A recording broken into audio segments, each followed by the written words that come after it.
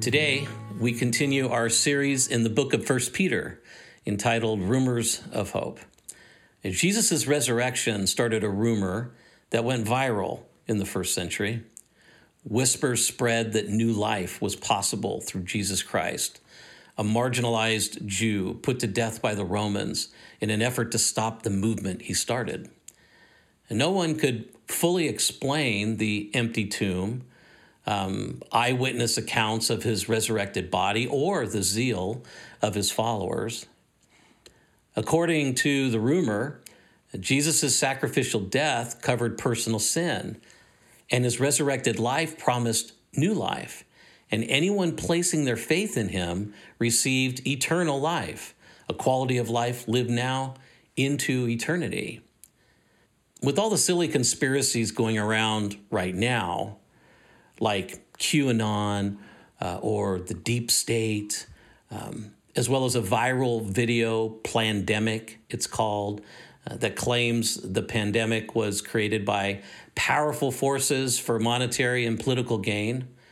Why isn't Peter's rumor viral? It's a shame that there isn't more interest, because humanity continues to struggle with the same issues that the gospel addresses: sin and salvation, meaning and significance, life and death. Why aren't people interested in what makes this life and the next life meaningful? Well, the fact is that this rumor of hope, the gospel, requires evidence to go viral. And in this passage, Peter reveals the proof that this rumor of hope is true. It's revealed in an otherworldly kind of love. It's called agape love, God's love that moved him to save us in the first place. And the proof is practiced by followers of Christ, obediently expressing God's love. When Christians express sincere love, the gospel goes viral. There's evidence for the living hope found in Jesus Christ. And in 1 Peter chapter 1, verse 13 through chapter 2, verse 3, we see revealed that with hope set on grace, in reverent fear, we may love with sincere love from the heart, replacing old appetites with new ones. Let's look at the passage. First of all, with hope set on grace. 1 Peter chapter 1, verse 13. Therefore, with minds that are alert and fully sober, set your hope on the grace to be brought to you when Jesus Christ is revealed at his coming.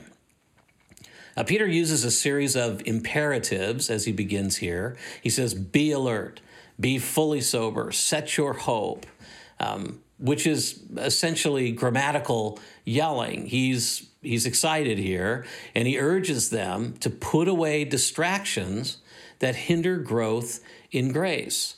Minds that are alert, literally translated, is gird up the loins of your mind.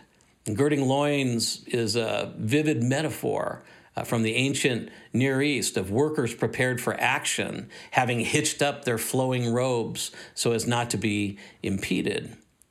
When the Jews celebrated their first Passover in the wilderness after deliverance from Egypt, God gave them instructions to, from Exodus 12, verse 11, eat it with your cloak tucked into your belt, your sandals on your feet, and your staff in your hand. Eat it in haste. It is the Lord's Passover. This is a picture of readiness. There's a promised land ahead. And for Peter's readers, the promised land was right there. It was grace through Jesus Christ, and it deserved their full attention. And while preparing their minds to be fully alert, being self-controlled is more about focus. Fully sober is more than avoiding drunkenness. It's about being attentive, about not being distracted by shiny objects or passing fads. Sobriety in this sense is the result of steady habits that magnify grace, habits like unceasing prayer or dwelling with Scripture, reading and dwelling with it, and Christian community. Self-controlled, single-minded vision is essential to set your hope fully on the grace to be given you when Jesus Christ is revealed. This is Peter's message to them. And this grace is being brought presently, a present idea. It's flowing now, and it will continue until Jesus returns. God is faithful, and God doesn't abandon us to our circumstances. So Peter is saying that we can live with gratitude for mercies past, with resolution to meet the challenge of the present, with certain hope that in Christ the best is yet to come. Look at 1 Peter 1:14. As obedient children, do not conform to the evil desires you had when you lived in ignorance. But just as he who called you is holy, so be holy in all you do, for it is written, be holy because I am holy. Now, one of the joys of having children is trying to figure out who they look like. I'm thankful that one of my hopes that my own children would look more like their mother than me, for the most part, was fulfilled. However, a more important question is, who do they act like? And so adopted into a new family, a Christian's behavior should reflect a new identity that is radically different from pre-conversion days, because God has rebirthed us and he is holy, and any child of his will act like him. And before coming to Christ out of ignorance, the manner of life, their manner of life was governed by their senses, Peter says, and conformed to the pattern of this world. And no longer could they flow with the host culture. Distinctions had to be made, and a different voice followed. The Apostle Paul addressed this in Romans chapter 12, verse 2, where he said, do not conform to the pattern of this world, just the way that things go the way that things go in our cultural context, in our society.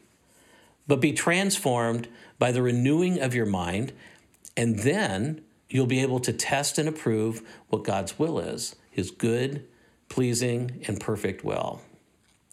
And so all believers have a BC, before Christ's life, but now also an AD, an Anno Domini, and after Christ's life. And these two must be fundamentally different. As we've seen thus far, 1 Peter was written to Christians experiencing traumatic disruptions, just like us. And Peter writes to those living in exile, from somewhere in exile. How could they be faithful to God in their new circumstances? Could they reimagine life with God in their strange new world? And for us, just a few months ago, our lives were a certain way of working, worshiping, of just living our lives. And all that has changed. Now, we're aligned with generations of Christians finding new ways to follow Jesus in the midst of dynamic change. How can we be in the world, but not of the world? How can we live in submission to the authorities while maintaining loyalty to God? Well, Peter says we must set our hope on grace and then live as strangers in reverent fear. Look at 1 Peter chapter 1, verse 17. It says, since you call on a Father who judges each person's work impartially, live your lives as strangers here in reverent fear. Now, we might think that we are special, and God thinks that we're special. However, we're special just like everyone else. And so we shouldn't expect any kind of partiality from God. Grace doesn't remove our responsibility for the life he's given us. And we set our hope on grace, yet live as strangers in reverent fear, taking this responsibility, remembering that it is God, not society and not those around us, with whom we ultimately deal. The Apostle Paul speaks of this in 2 Corinthians chapter 5, verse 10, where he says, for we must all appear before the judgment seat of Christ. So there will be this evaluation, that each one may receive what is due him for the things done while in the body, whether good or bad. And there's no condemnation for those in Christ Jesus, but there is accountability. And since we have this special relationship with God, we are called to live as strangers in the present world, a pilgrim life that reflects our travel in his world. We're careful not to become too embroiled with worldly affairs or lose sight of our true vocation or our true home. And during the pandemic, there is an endless array of articles and information relentlessly pumped through media that could easily dominate our day. I confess that there have been some days that I have read too much of this stuff, and afterwards have noted that emotionally and in so many ways I'm just down. Because how do those things shape our hope? Or how do they equip us for our true vocation as Christians? Reverent fear, being reminded of responsibility to God, it reminds us that grace may be free, but it's not cheap. It's not cheap. In 1 Peter chapter 1, verses 18 and 19, Peter says this, "For you know that it was not with perishable things such as silver or gold that you were redeemed from the empty way of life handed down to you from your forefathers, but with the precious blood of Christ, a lamb without blemish or defect." Now, the Greek word translated redeemed in this passage, it goes back to the institution of slavery and refers to a person released through payment. Any representative first century church would include a number of slaves. It's estimated that up to 60% of the Roman Empire consisted of indentured people. People became slaves in various ways, through war, bankruptcy. You could sell yourself into slavery, or your parents could. Some people were born into slavery. And slaves normally could look forward to freedom after a period of service and or a payment of a price paid by the slave or someone else. In Mark chapter 10, verse 45, it states, "The Son of Man came to serve and to give his life as it's translated ransom, which means literally payment, as a payment for, in the place of many." So a substitutionary payment. So the price of redemption was the blood of an innocent man, a spotless lamb. And Jesus' death fulfilled the meaning of the Passover sacrifice referenced in this passage, which demanded a lamb without blemish or defect. Animal sacrifice offered a picture of what was required. And this was the purpose of the ritual until the fullness of time, God sent his Son into the world. And Jesus' blood is precious. The root of this word means watched. It's really translated tested. And so Jesus' blood has been tested. It's been found reliable, valuable, precious.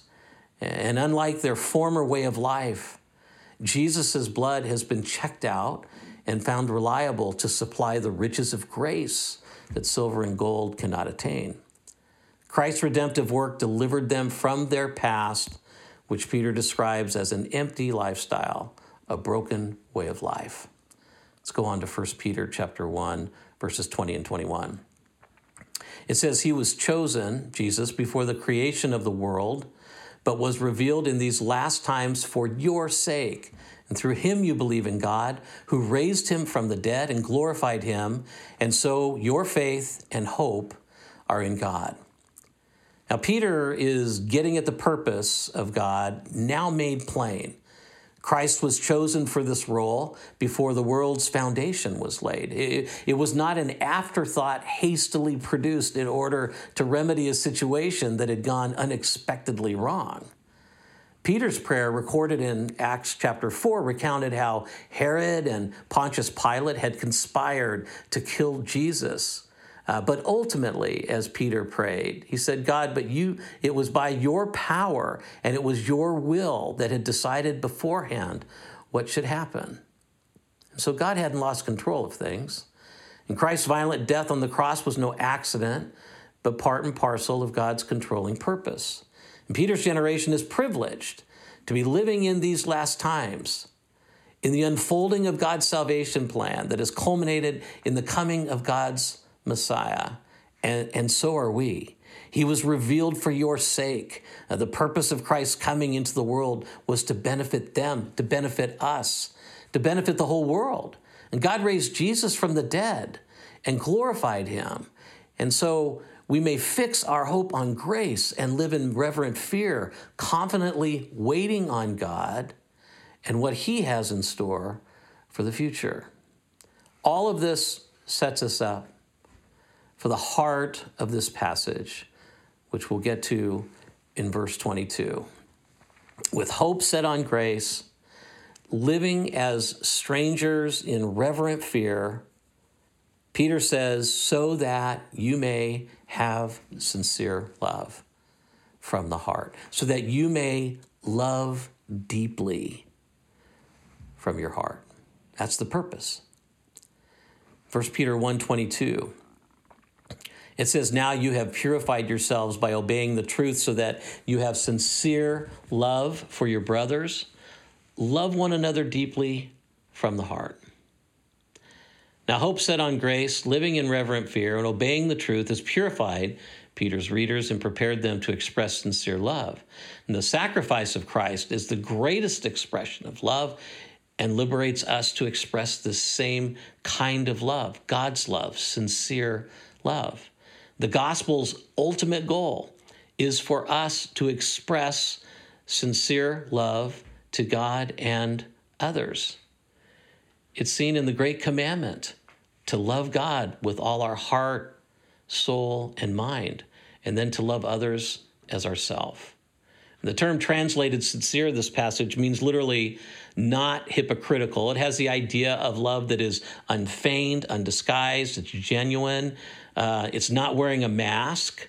It comes from that time when ancient actors wore masks on stage to represent some fictitious character. So there's no mask that is up. There's always danger that we pretend like an actor in expressions of love instead of actual affection. But sincere love is original. Sincere love is real. It's not reactive. It's not responsive, which makes it pure. It isn't retributive. It isn't earned. It's one way and comes despite the quality, the attitude, or the behavior of the object. This is the only way that God could have loved us and changed us. It's with this kind of love. Literally, Peter says to love one another with deep sighs, deeply. Deep sighs is the literal translation, deep sighs from the heart. And a deep sigh, if you think about it, reveals a depth of feeling and care. And maybe especially when we try to love someone when we're loving someone in a sincere way and we're rebuffed. Sincere love it's just a crazy love because it's so otherworldly. There's no what's in it for me in this love. It's God's love. Now, the New Testament was written in the Greek language, which, unlike the English language, is very specific about love. There are 5 words at least, used to describe different loves. Epithumia may be translated desire or appetite. It's the first one, and it references a physical desire. I love ice cream. I want ice cream. Eros, from which we get the English word erotic, references romantic or sexual love with a powerful identification between two people. So to use eros to express love for ice cream would be, well, weird. Now, storge is affection or a sense of belonging shared by family members. It's a feeling of comfort and security, a feeling of home, storge. Phileo reflects friendship and companionship, occupied with common interests and activities. This love is a product of mutual interests.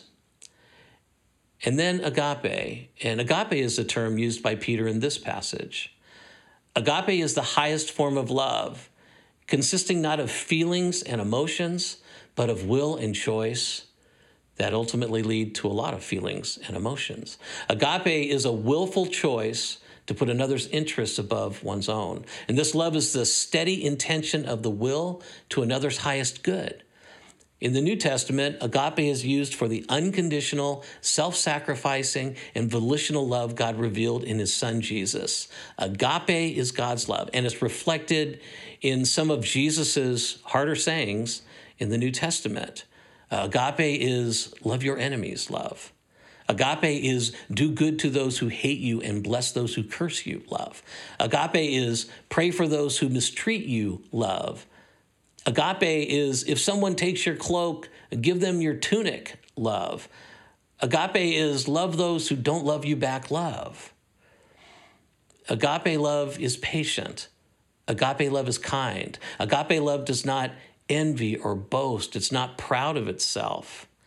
Agape love isn't rude or self-seeking. It isn't easily angered and keeps no record of wrongs. Agape love rejoices with the truth. It always protects, always trusts, always hopes, always perseveres. And agape was a word used in classical Greek literature long before the New Testament elevated it into something very, very different.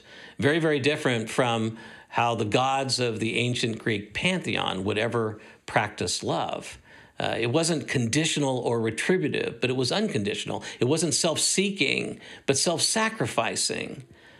Agape, God's love for us, expressed in the life of Christ. And through God's unconditional love, we as human beings may reciprocate in kind. We are not the source of this love. Agape love transforms relationships because it's incorruptible from an imperishable source. It's not us. But yet, through God's love in our lives, then God makes it possible for us to channel this very same love. In 1 Peter chapter 1, verse 23 through 25, it says this. Peter says, "For you have been born again, not of perishable seed, but of imperishable, through the living and enduring word of God. For all men are like grass, and all their glory is like the flowers of the field. The grass withers and the flowers fall, but the word of the Lord stands forever. And this is the word that was preached to you." And so this love is incorruptible. It's incorruptible in the life of a believer because we've been born again through an incorruptible seed. And that incorruptible seed is the seed of the word of God, the gospel. And the quotation from Isaiah chapter 40, verses 6 through 8, it reveals the enduring character of God's word. Seasons come and seasons go, but God's word never fades in significance. And all that makes humanity proud, beauty, strength, wealth, honor, art, education, learning, virtue, achievement, is but a blade of grass and nothing more. And in the hot Near Eastern sun, it dries up and falls off really fast. But God's word remains. We have been born of incorruptible seed by means of God's living word. And this is what constitutes us as foreigners, as exiles, because we have a new family and a new home. We're citizens of the kingdom of heaven. And the fantastic vision that moved God to send Jesus to enter humanity, to live, die, and be raised again in it and for it, provides the way for us to love. Sincere love. It proves that the rumor of hope is true. God's love transforms our hearts so that we can love each other from the heart deeply and truly. With hope set on grace and reverent fear, we love with sincere love from the heart while replacing old appetites with new ones. And this is how Peter closes this passage, 1 Peter chapter 2, verses 1 through 3. Replacing old appetites with new ones. Look at verse 1. "Therefore," Peter says, "rid yourselves of all malice and all deceit, hypocrisy, envy, and slander of every kind." All right, we'll stop there. Now, in order to love with God's love, we must work to replace old appetites with new ones, and it requires our effort for grace to produce. Now, it sounds strange to talk about our effort when we think about grace. And truly, there is nothing we can add to what God has done. However, God has done this so that we could do that. In 1 John 4:19, it says, we love, that's our part, because he first loved us. That's God's part. And that catalyzed our love. And so God has loved us first, and now we have a response and a responsibility to love. We see this in Philippians chapter 2. The description of Christ's self-emptying and taking on humanity in order to save it. Just a beautiful, moving passage that moves directly into a call to work out our salvation. In Philippians chapter 2, verses 12 and 13, it says, "Therefore, my dear friends, as you have always obeyed, not only in my presence, but now much more in my absence, continue to work out your salvation with fear and trembling. For it is God who works in you to will and to act in order to fulfill his good purpose." The term translated work out has the idea of working in or working up. It's the image of a farmer in his field, removing rocks and weeds and tilling and seeding the soil to produce a crop. And this is a picture of our salvation.